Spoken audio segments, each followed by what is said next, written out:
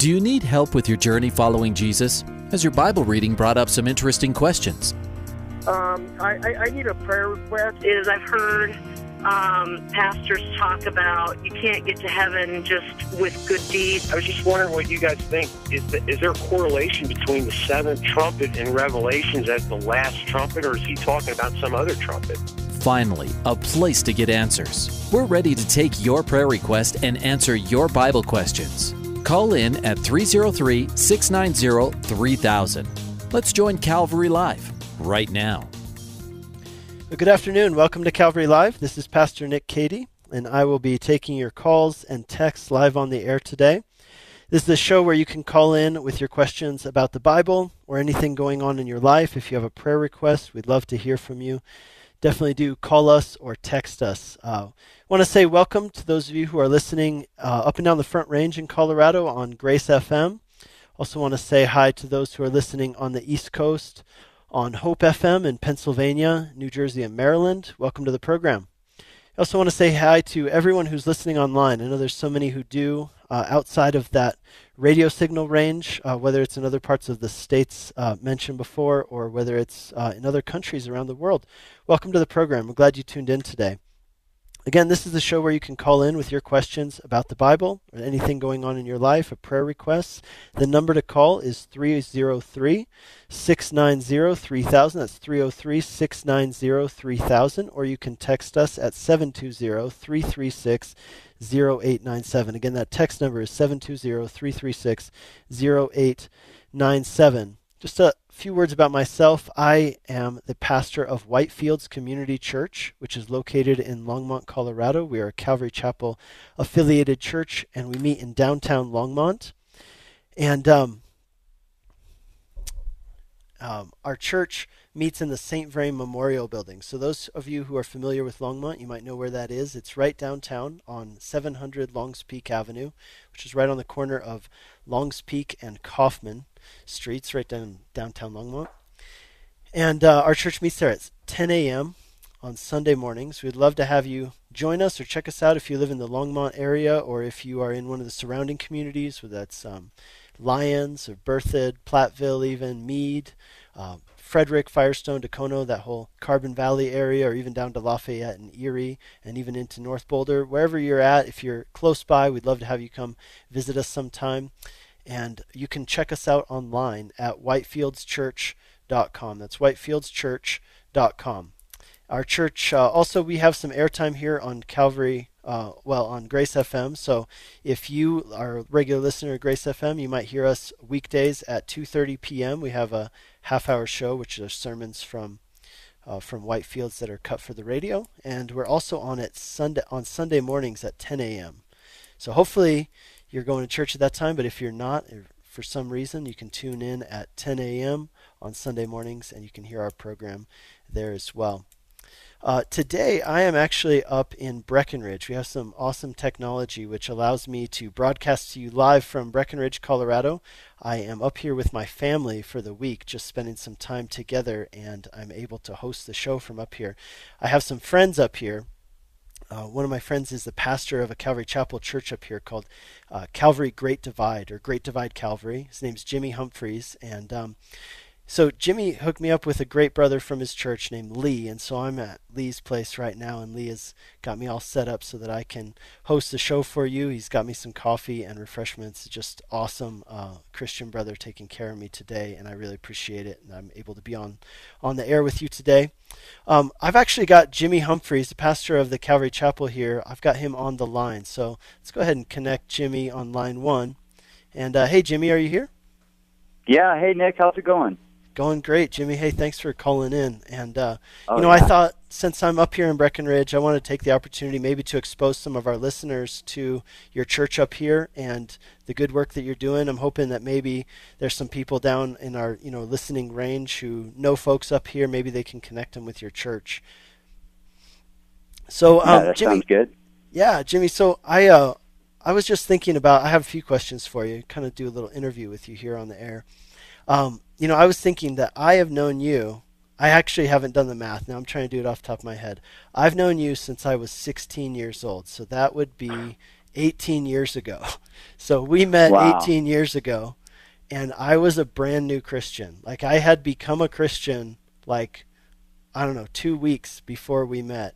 And I had asked some people at my school, because I became a Christian through some friends of mine. I had one friend in particular led me to the Lord by opening up the Bible and showing me some verses from Matthew chapter 7. Anyway, so this friend led me to the Lord, but this friend of mine, she went to a Russian-speaking church in Arvada. And so I didn't speak Russian, and so I couldn't go to her church. So I asked around at my school, and none of my friends were Christians, and I asked them, hey, do you guys know about any churches? And they said, you should go to this church over there on 50th and Kipling called Crossroads Church of Denver. So I was just a brand new Christian looking for a church. I'd actually been to a couple other churches, but when I walked in, I went on a Wednesday night to your youth group that you led, and the thing that struck me was, I was like, these are like normal people who study the Bible and follow Jesus. And I'm like, man, I didn't know it could be so simple, but I was so glad. And I'm like, this is exactly what I need. So, yeah, Cool.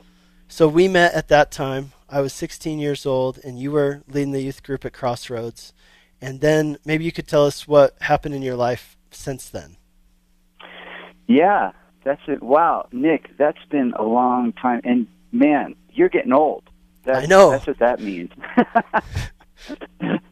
I actually remember meeting you in those days, and you were just this punk snowboard kid that loved to go up to the mountains, and so we connected right out of the gates. But yeah, I was at Crossroads for about 6 years, being the youth pastor, specifically in the high school ministry, and I would take kids up to the mountains once a month for skiing and snowboarding, just on day trips.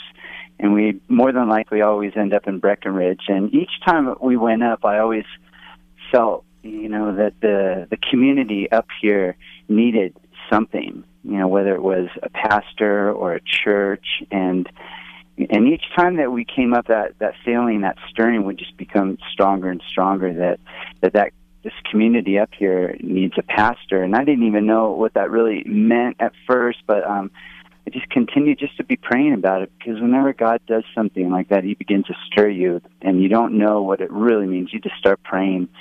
And then, to make a long story short, one thing led to another, and we made the leap of faith to move up to Breckenridge, and just kind of going for it. Just felt, at the time my boys were really young, and my wife and I, we just felt like, if this is God, if God is calling us up here, then he's going to provide a way. He's going to provide a job, and whatever needs to be done in order to minister to the people up here and to the tourists who come into town all the time. And so we came into town, we moved up, and I knew one of the things that we needed to do was not just, come into the community and pass out flyers and say we're the new church in town, and to come next Sunday we're going to meet in the park or something like that. For this community up here, that might work for other communities really well, but for this community up here, it needed to be something where we got into the community. And so we became a part of the community before we did anything. So I got a job at a hotel.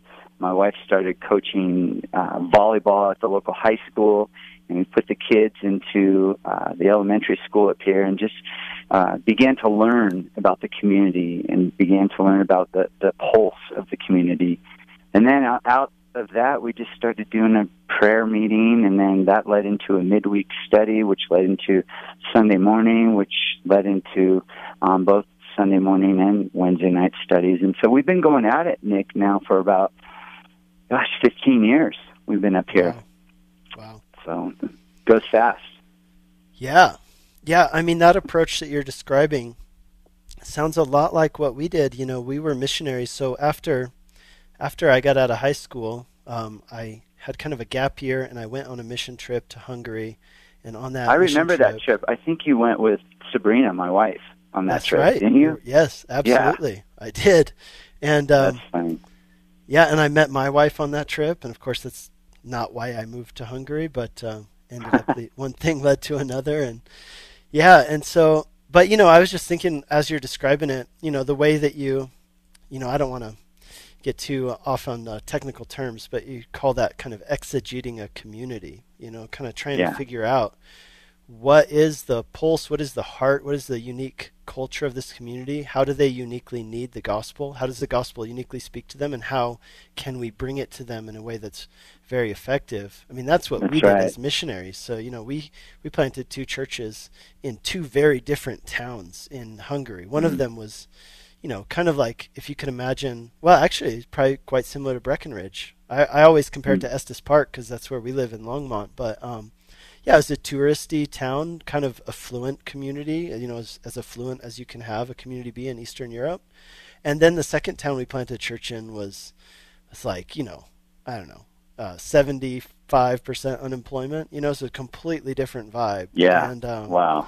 And you have Definitely. to approach that in a completely different way. So, yeah. Absolutely. And that's just being led by the Spirit and what He wants to do in the community. And that comes to getting involved in the different aspects of the community, whether it's for up here, being up on the mountain, and whether it's snowboarding and skiing, or in the summertime, mountain biking. They have great races in the summertime up here for mountain biking, or whether it's a CrossFit gym, or wherever the community is, we want to jump in there and love on them, and then build relationships and lead them to Jesus. That's the goal. Yeah, awesome.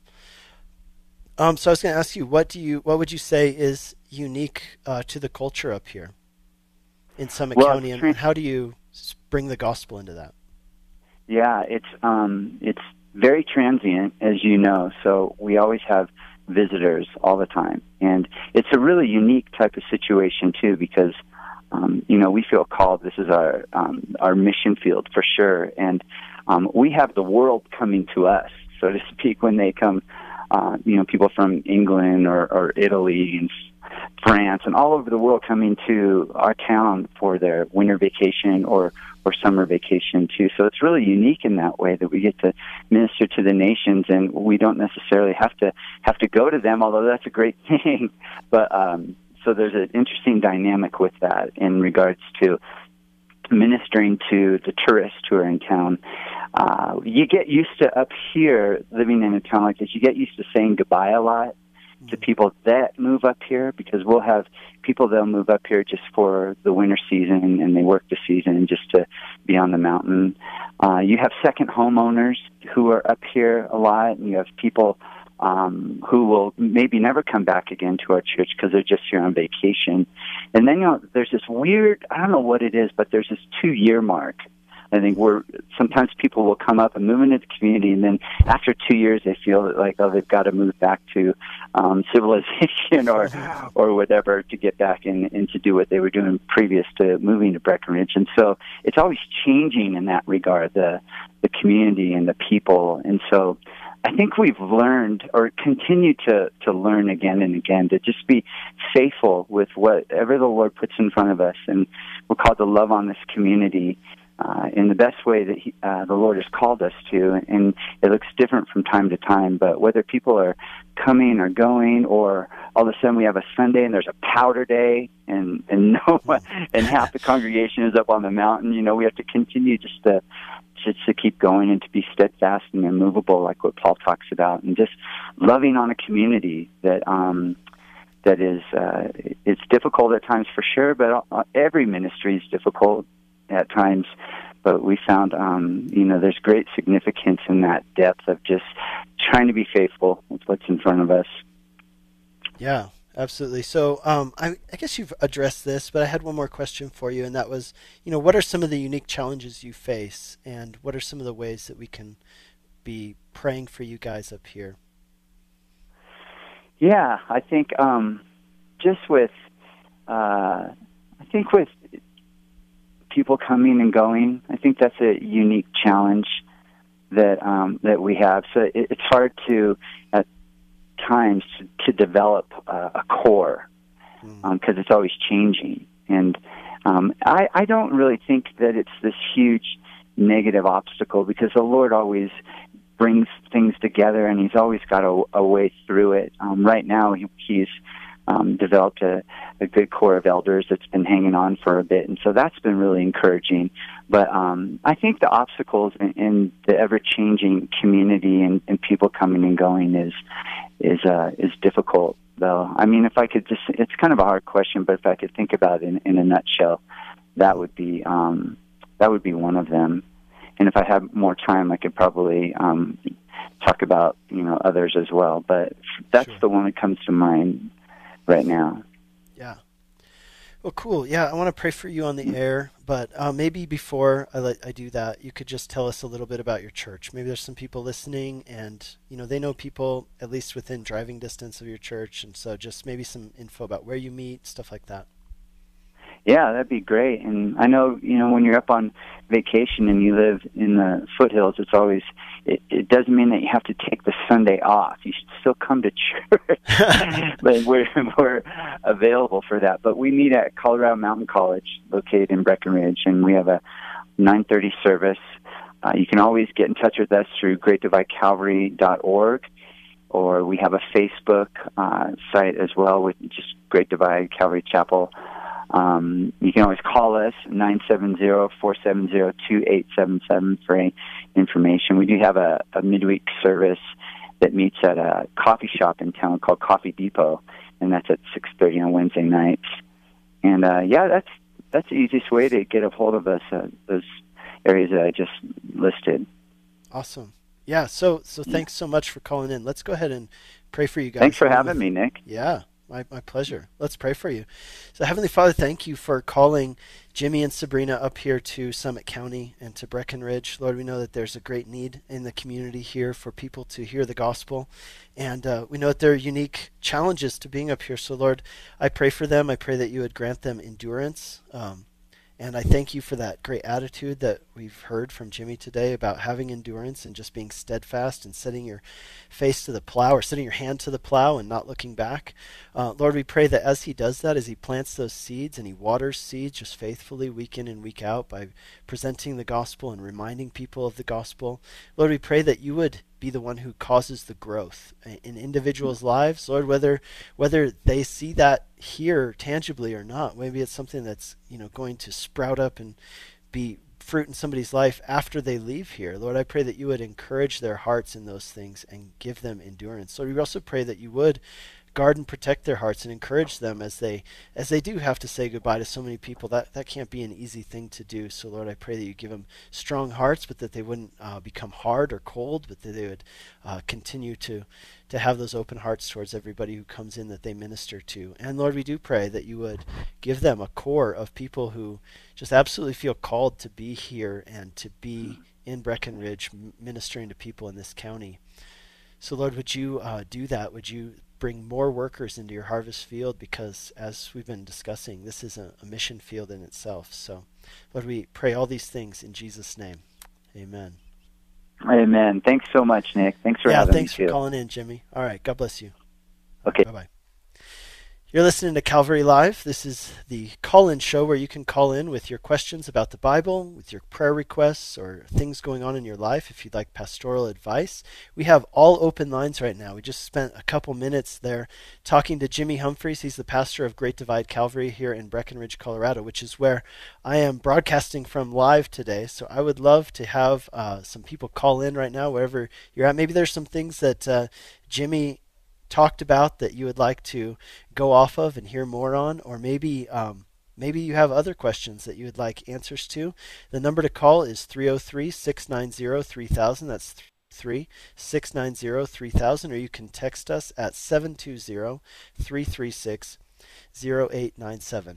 So while we're waiting for calls and texts to come in, I'll just share with you a little bit about what I've been studying and reading in the Bible and what our church has been doing. So Whitefields Community Church in Longmont, we have been studying through Paul's letter. Well, I'm going to stop myself there. It's not Paul's letter to the Hebrews. It's the letter to the Hebrews. So the book of Hebrews, which is one of my favorite books in the whole Bible. It really ties together the Old Testament and the New Testament uniquely.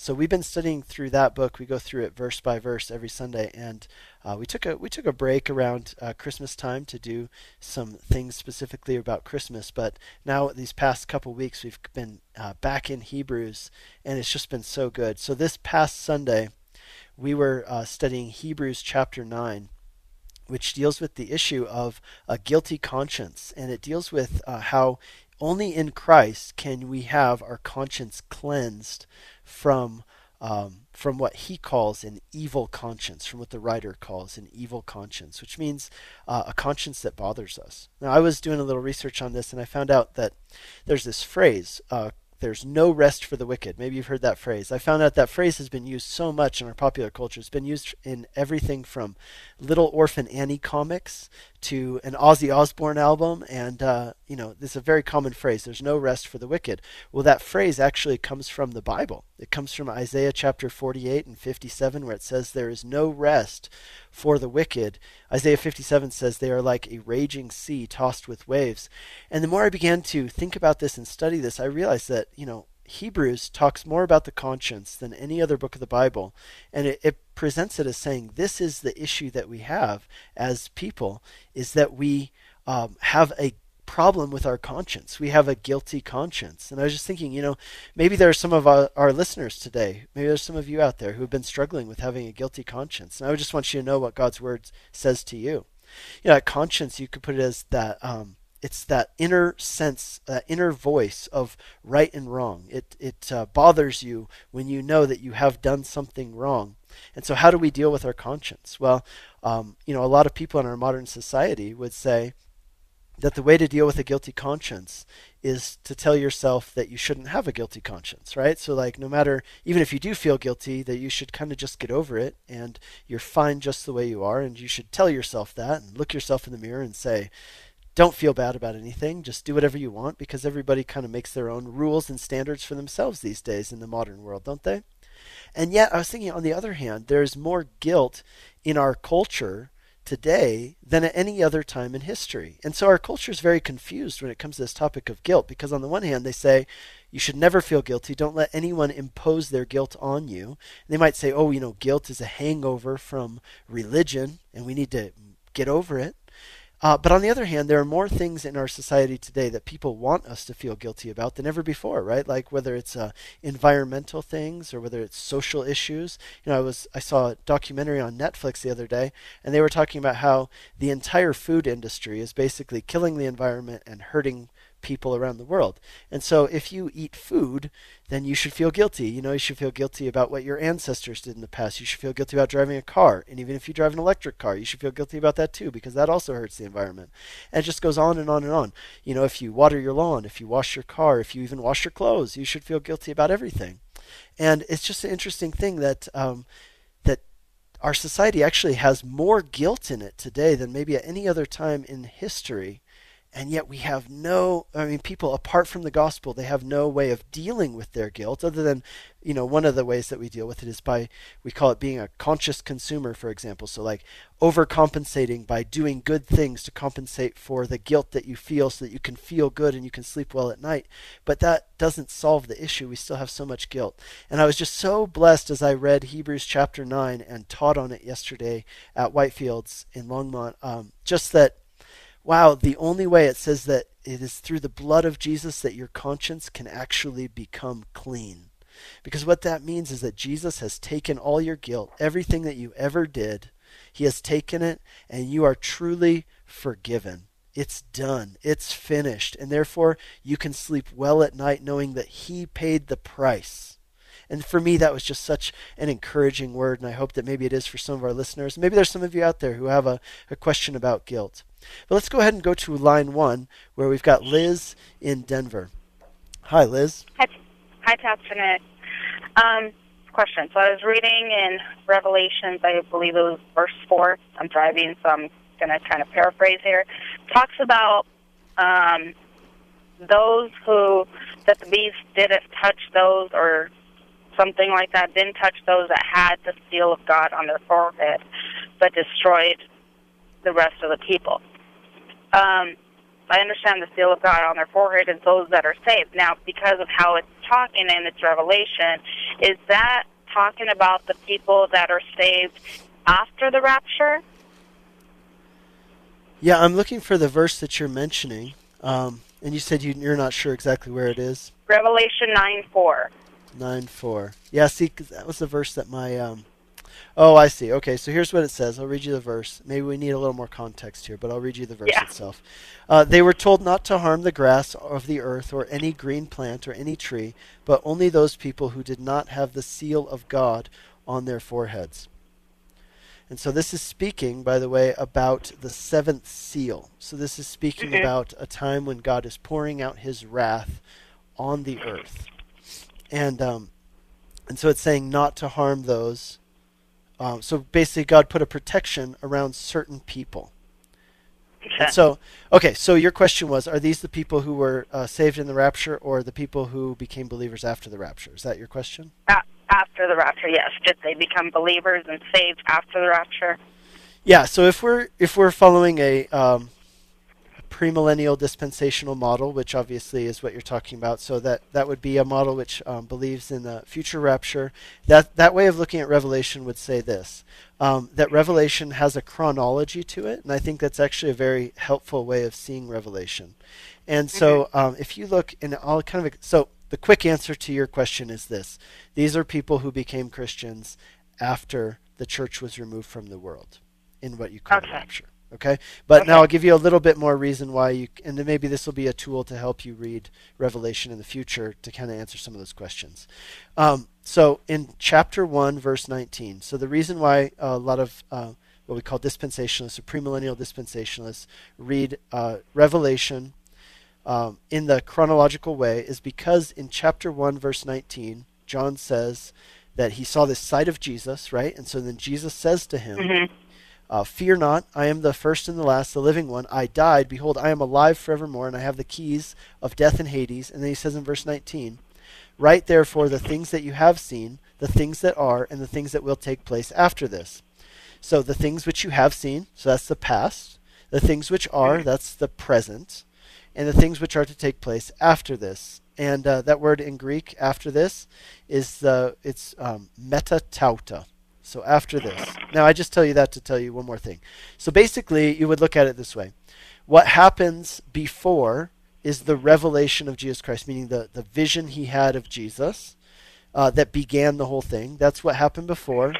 Then what you have in chapters 2 and 3 is he's talking to churches in the present age, right? The 7 churches. And so that's, you could take that as the present age.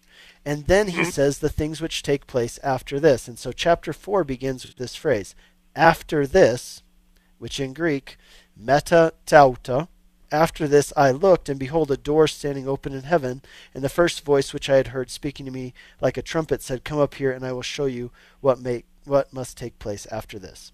So we're going to go to break in 1 minute, but I think I can finish up your question right here. So I'll just say this, so chapter 1, verse 19 of Revelation is helpful in the sense that it kind of lays out a framework for reading the rest of the book. And that is that there's a chronology. Chapter 1 is in the past. Chapter 2 and 3 are the present age, which is, what the things that are going on in John's current time. And then chapter 4 are the things which will happen after this. So the things which will happen in the future. And it begins by saying there was a trumpet and a voice that said, come up here and I will show you what must take place after this. And then he says he was in heaven and there were all around him a great assembly. And so we would say those are the people. That is the church having been taken out of the world and in the presence of God. Everything happens after that is after the rapture. We're going to go to break. Thanks for your call. We'll be back in 2 minutes.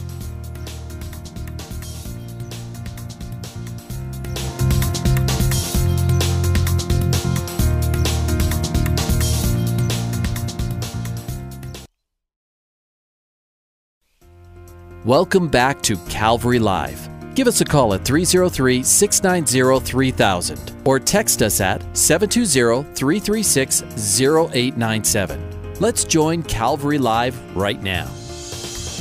Good afternoon. Welcome back to Calvary Live. This is Pastor Nick Cady from Whitefields Community Church in Longmont, Colorado.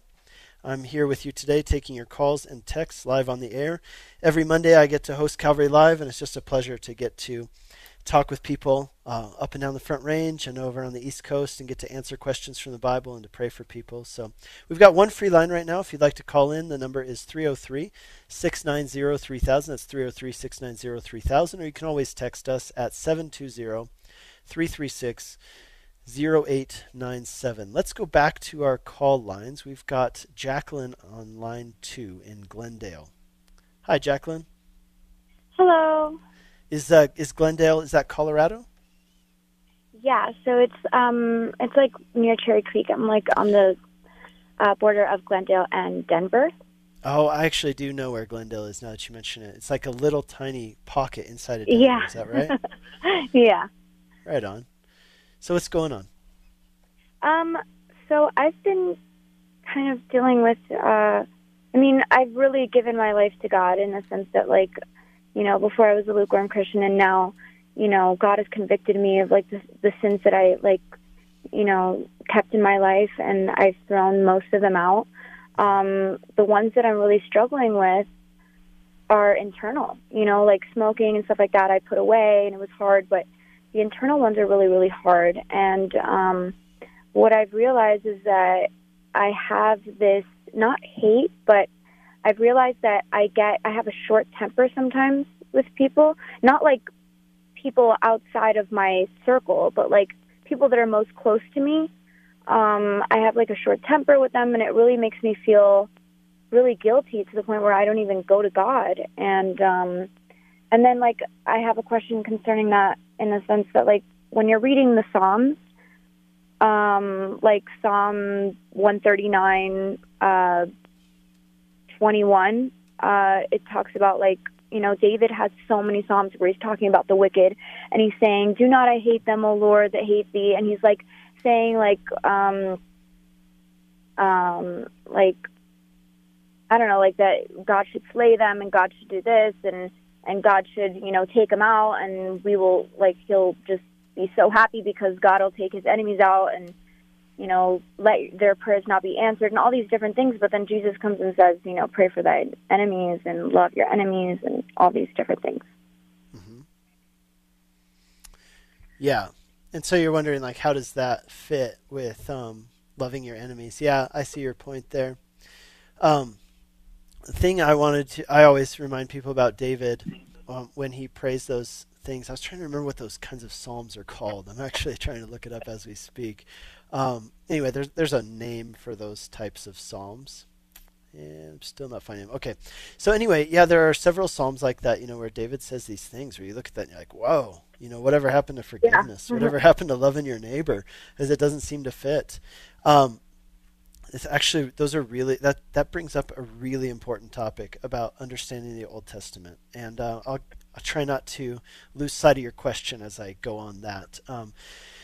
But here's the thing to remember, is that just because David said something and it ended up in the Bible doesn't mean that that was a model for us to follow. Okay, so that's the thing to remember, you know. It means that here's what the model is for us to follow in some of that stuff, is that David was just completely honest with God. And, you know, God could handle it. In fact, God wants us to be able to read that and say, okay, here's a person pouring his heart out to God and laying it on the table. But I believe also allowing God to correct him when he was off base. You know, like, no, I don't think that we should kick in the teeth of the children, you know, or dash them against the rocks. We're going to deal with them in love. Now, I say that with a bit of a caveat, because here's the thing, and this is really what I would want you to know about those kinds of psalms and about that type of literature in the Bible, is that they bring up a very important tension in the Bible. See, especially in the Old Testament. See, this is the thing I think that a lot of people need to see about the Old Testament, is that the Old Testament is kind of like watching the TV show Lost. I don't know if you ever watched it, but it was super frustrating because they would always bring up questions but never give you answers, right? So it'd be like, whoa, there's a polar bear on an island in the Pacific. How did that happen? And then they don't tell you. Like, they actually never told you what the polar bear was doing on the island. And I guess my point is that the Old Testament is kind of like Lost. Like, it's just a lot of questions and very few answers, but it's designed to be that way. Like, for example, the book of Ecclesiastes. A lot of people get really kind of frustrated and confused by it because the author brings up this point that, you know, everything in life is just so, you know, meaningless and pointless because it's all just, chasing after the wind and it's all vanity. And then people want there to be a nice tied up little answer where he says, oh, but everything will be okay. Just love God and serve God. And he says something kind of like that at the end of the book, but it's not a true answer. And I believe that tension is intentional. It's an intentional tension. And I believe that the other thing that you're bringing up is another one of those intentional tensions. And here's what that is. That we have a God of justice. And so you have this God of justice who says, I will not let sin ever be brushed under the carpet. It will always be dealt with. I am going to deal with sin absolutely every single time. Justice means giving someone what they deserve, nothing more and nothing less. And yet that same God then comes back and says that he's a God of mercy. Now, mercy by definition is to not give someone the justice which they deserve. Like, so if I deserve to get a parking ticket, speeding ticket, and the driver says, or the police officer says to me, you know what, I'm going to let you go this time. That's not necessarily justice as much as it is mercy. And so my point is to say this: throughout the Old Testament, it seems like there's this inherent tension, which I believe is intentional. On the one hand, there's justice and kill the evildoer and get the wicked. And then there's mercy. And if you really think about it, you'd have to say, well, how does this work? How can this be possible that God is both of these things at the same time? Because they seem to be contradictory by definition. And the answer is found in Jesus. And in Jesus, God is completely just and then also completely merciful without contradicting any of those things. And same with Ecclesiastes, right? Like, Jesus is the answer to all the riddles that the Old Testament brings up and leaves unanswered. And so that would be my answer for you in that. And that would be also my encouragement for how you would view this person in your life who, is an enemy or is someone who you find annoying, and you're like, gosh, I just, sometimes I feel like I wish that God would just dash them against the rock and kick in their teeth. But I know that here's the thing. Jesus was dashed for that person's sins, for the things that make that person difficult to be around. Jesus took all of those things upon himself. And because he took those things, it gives you the freedom to love that person and love them sacrificially. So I would encourage you to do that. And to your first point that you said that as you become a Christian, you've laid aside many of the obvious outward things. But yet as you've done that, you've come to see, wow, there are all these other things in my life that were internal. Man, I think that means, I just encourage you, that I think that means you're on the right track. Because you see that same model with the Apostle Paul, where he starts out, like in Philippians, he says, I was, according to the law, I was blameless. And then later on in his life, as he gets older, he starts saying these things where he says, I am the chief of sinners. So you take this guy who at one point in his life thought he was blameless, and then as he gets older, you might expect that he would become even more blameless, but just the opposite.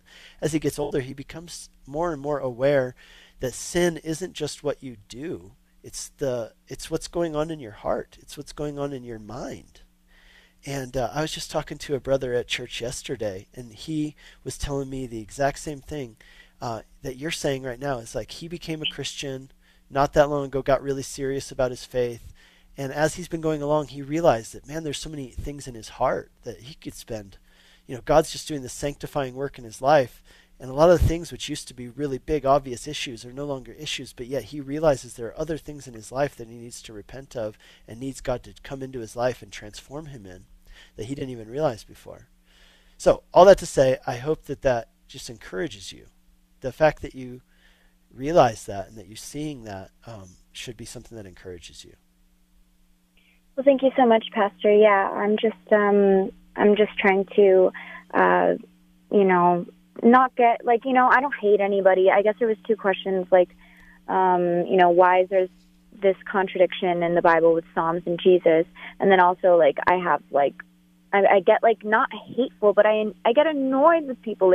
Let's say, my boyfriend is all over me and, trying to kiss me, and I'm trying to, be, holy and stuff. I don't know, it just bothers me. It annoys me to the point where I get mad, and I have to I don't know. Well, you know what? As you describe it, I'm starting to get mad at your boyfriend too, actually. So I think that it's okay to be mad. I think it's okay to be annoyed because there are a lot of things in this world that are not right. They're not perfect. People do things that are not right and not perfect. And I think that you can be angry without sinning. In fact, that's what Paul the Apostle expressly tells us to do. Be angry, but don't sin. Yeah. But angry in a justified way, right? Like you can't just be like angry at somebody for no reason or whatever. Well, absolutely. Like Jesus was angry. You remember he made a whip. Like he actually made a whip. Like imagine how much time it takes to actually weave a whip. And just imagine Jesus sitting there weaving that whip that he used then because he was so angry at these people who had turned the house of God into a den of thieves, as he called it. He went in there, cracking the whip and flipping over tables, because he was angry. But he was angry about something that also angered God. Yeah. And so there is absolutely a kind of righteous indignation, righteous anger, and righteous annoyance, I guess you could say. In fact, I'd say if we're not angry about certain things, then there's absolutely something wrong with us. Like you read the minor prophets, and God is angry. And part of the thing that he's angry about is that his people aren't angry about the things that he's angry about. Like he's angry that the poor are not being cared for, that widows are being taken advantage of. And he's angry that his people are not angry about that. And so I just want to encourage you, you can be angry without sinning. And I would just encourage you to do that. Like the things that make God upset. And here's what I would tell you, that God looked at the world and he was so upset. He was so, I don't want to say annoyed, maybe discouraged, so angry in a way at what sin and the devil had done to this good creation that he came. But I want you to see how he did it. He came and he sacrificed himself in order to make those things right, in order to defeat death and the devil. I just wanted to say that God is so upset about certain things that he acted on it, but he acted on it in a way without sinning. So I would encourage you in that way. And, you might need the Holy Spirit to lead you in what does that look like in your life practically, to be annoyed or to be angry and yet not to sin. Right. Okay. Yeah. Cool. Well, let me pray for you, and then I'll let you go. Sure. All right, Lord, I pray for Jacqueline. I thank you that she called in today. And, Lord, with these issues going on in her life, whatever they are, I pray you'd help her to discern between righteous anger and indignation, having the same heart that you have, and also, where is the point where you are sinning when you're having certain feelings, when you're letting bitterness take root in your heart and defile you and defile other people. So Lord, please show her that line and lead her by your Spirit, I pray in Jesus' name. Amen. Thank you, Pastor. Absolutely. Thanks for calling in. God bless you. All right. Bye-bye. You're listening to Calvary Live. This is Pastor Nick Cady from Whitefields Community Church in Longmont, Colorado. Hey, I'd like to just take the opportunity and personally invite you to join us at Whitefields Community Church in Longmont. If you live in the Longmont area, you can check us out online at whitefieldschurch.com, and we meet every Sunday morning at the St. Vrain Memorial Building right at 700 Longs Peak Avenue. In downtown Longmont at 10 a.m. We'd love to have you come join us for worship and the word. Again, that's whitefieldschurch.com. Let's go to line 1 where we've got Dave in Littleton. Hi, Dave. Hi, Pastor Nick. How are you? I'm doing great. Hey, thanks for holding. I know you held for a while. Sure, that's okay. That last segment was real interesting. It made me think of the word grace that I had to learn about a little bit. Grace encompasses, I can't even describe. I could describe grace with one word, but then there's another 30 that work for grace too. Yep. And, the Lord he's a guy, he knew he had to fix it, and he sent his son and fixed it. And because he's the Lord, he's got the perfect plan. He's got the plan for all of us. Like on the way home, I heard he knows that he can count the hairs on our head. And he knows, he's not, I even heard on this radio station about a year ago where the Lord is not some cyber cop waiting to bust us, And that's, I struggled with, I thought, I need to be perfect. I need to, and then what's funny thing is I found out when I realized that I can't be perfect, the closer I could actually get to perfection, if that makes any sense. The closer, not being perfect, of course. I mean, I had to learn that I can't be perfect, and I have to learn about repentance and forgiving. And, you know, the Lord, there's so many variables in the human race out there in this world. What about the child in Syria who grows up in a time of war? There's no God for him, or the young kid that dies or has a birth defect. If God's going to give those people a break and fix it, he's got to come up with a way for everyone to have a chance and opportunity. In fact, the sons of perdition is probably the only people who will not get to enter the kingdom of heaven. I mean, you have to completely reject Jesus in order. It's just what you were talking in the last segment. He's made a perfect thing. Now, I'm lucky enough to have learned everything at the right time when I needed to hear it. And I feel so bad for people that try to go to church and then one person says one thing and that's it. But that's like me too, though. I used to be the biggest blamer of everybody else but myself. And then you sit down and you really analyze and take a look at it.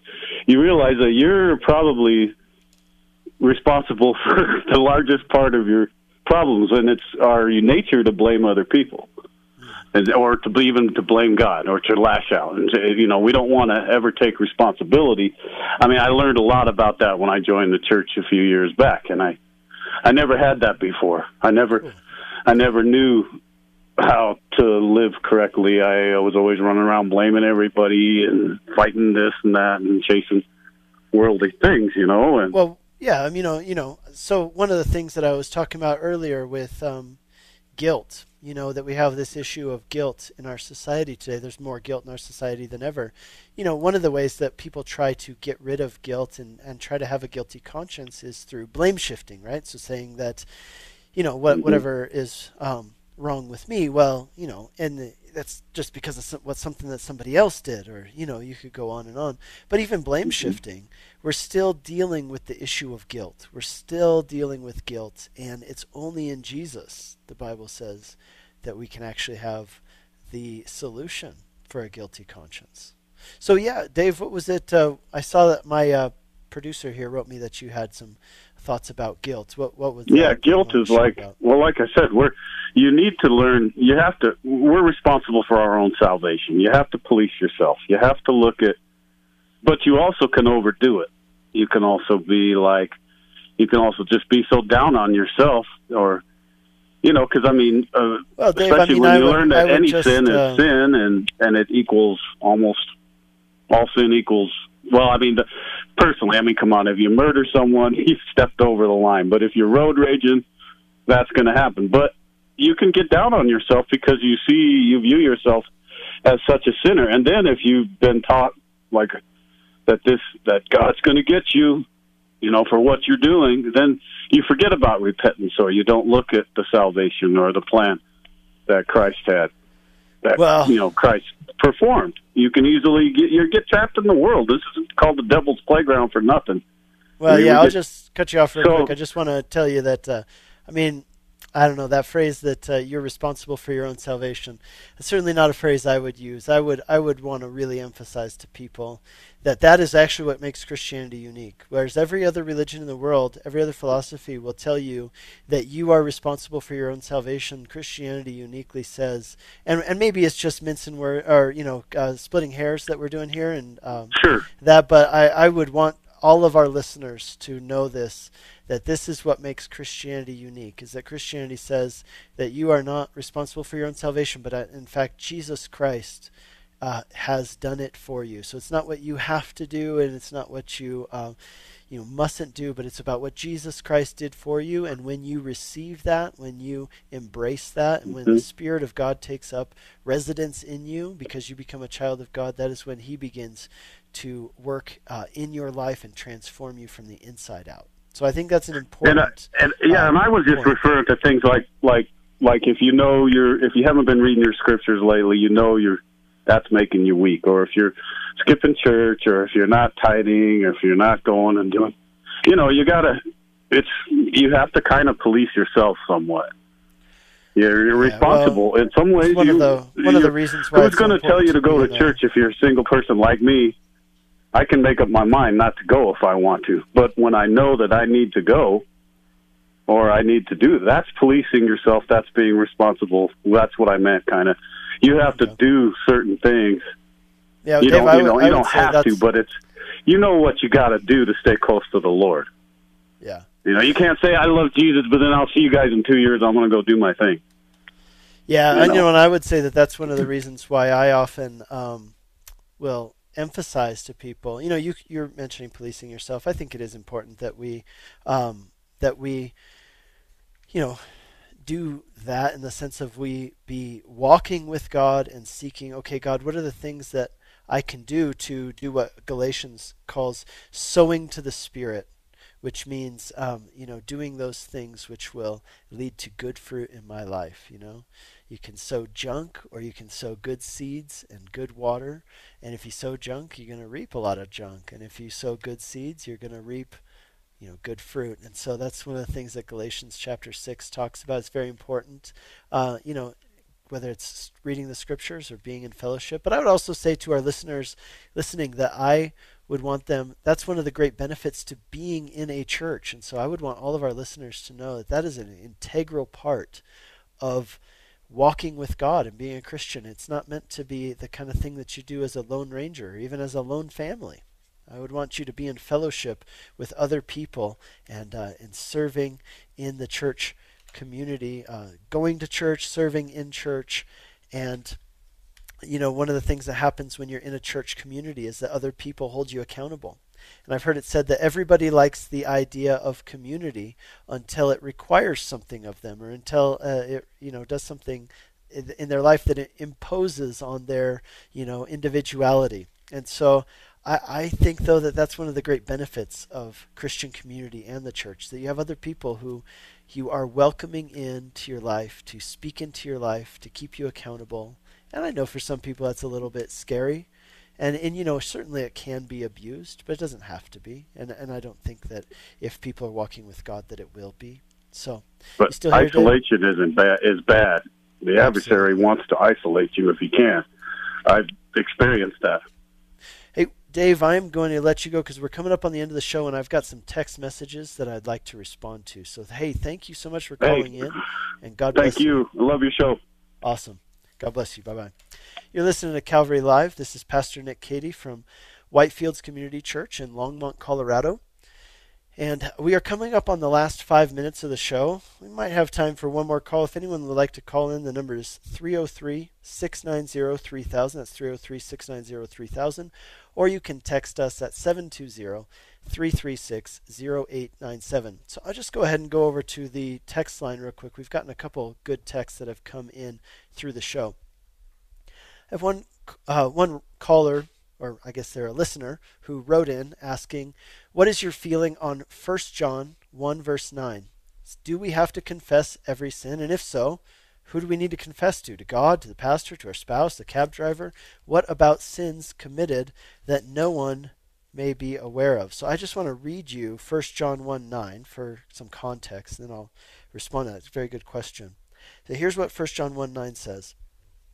He says, if we confess our sins, he is faithful and just to forgive us our sins and to cleanse us from all unrighteousness. If, on the other hand, we say we have not sinned, we make him a liar, and his word is not in us.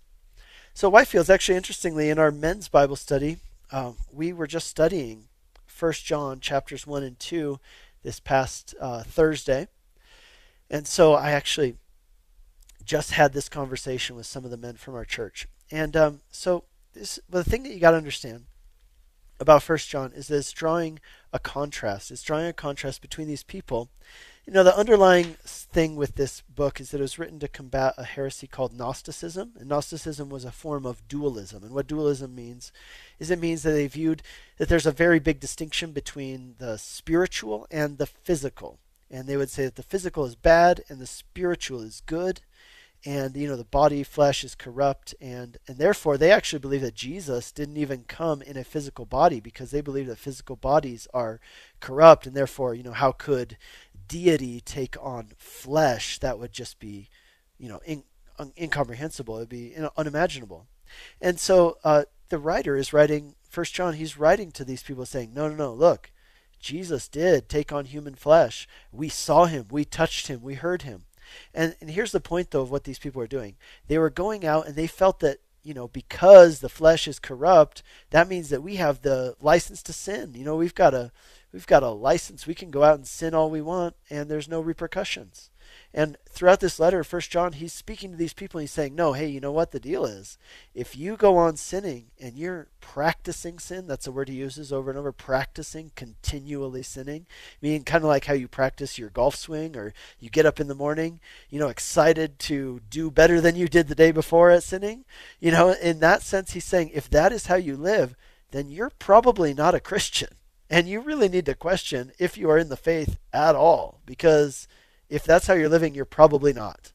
And so throughout this letter, he is making really black and white, big distinctions, light and darkness, good and evil, and so this is one of those places where he's making a huge distinction. If we confess our sins, but then he says, if on the other hand, if we say we have no sins. I just want you to see this. He's equating confessing your sin with acknowledging your sin. And he's confessing, saying that you have no sin with denying the fact that you're a sinner. So really, I think what he's talking about here in 1 John 1:9 is acknowledging that you are a sinner. Now, brings up the question, do we have to confess every sin? And what if we forget one? Like, what if I am, the way that I die is I fall down a set of stairs and midair, right before I hit the ground and die, I have a bad thought, or I have say a bad word, and then I hit the ground and I didn't have time in the air to say, God, I'm sorry for what I just did. Then what happens to me? Does that mean that I go to hell? Does it mean that I have sinned and I'm not going to be forgiven? And my answer would be no. I believe that Jesus has died and he has been the propitiation for your sins, past, present, and future, because God is outside of time. Now, on the other hand, if you have received the gospel, if you have been born again, it will absolutely be characterized by confessing your sin, first of all to God, but not only to God. And I don't think it's necessarily has to be to a pastor or a spouse or a cab driver, but I think that this is something the Bible tells us to do, confessing your sins to one another. It's like mold. Mold grows really well in the right conditions, and those conditions are the dark. But if you bring in light, you know what light does? It kills mold. And mold is a picture of sin. So you bring those sinful deeds, those deeds of darkness, into the light, and it takes away their power. I hope that answers your question. You've been listening to Calvary Live. Thank you for tuning in today. I will be with you again next Monday, but you can tune into Calvary Live every weekday from 4 to 5 p.m. Mountain Time. God bless you, and I hope you have a great evening.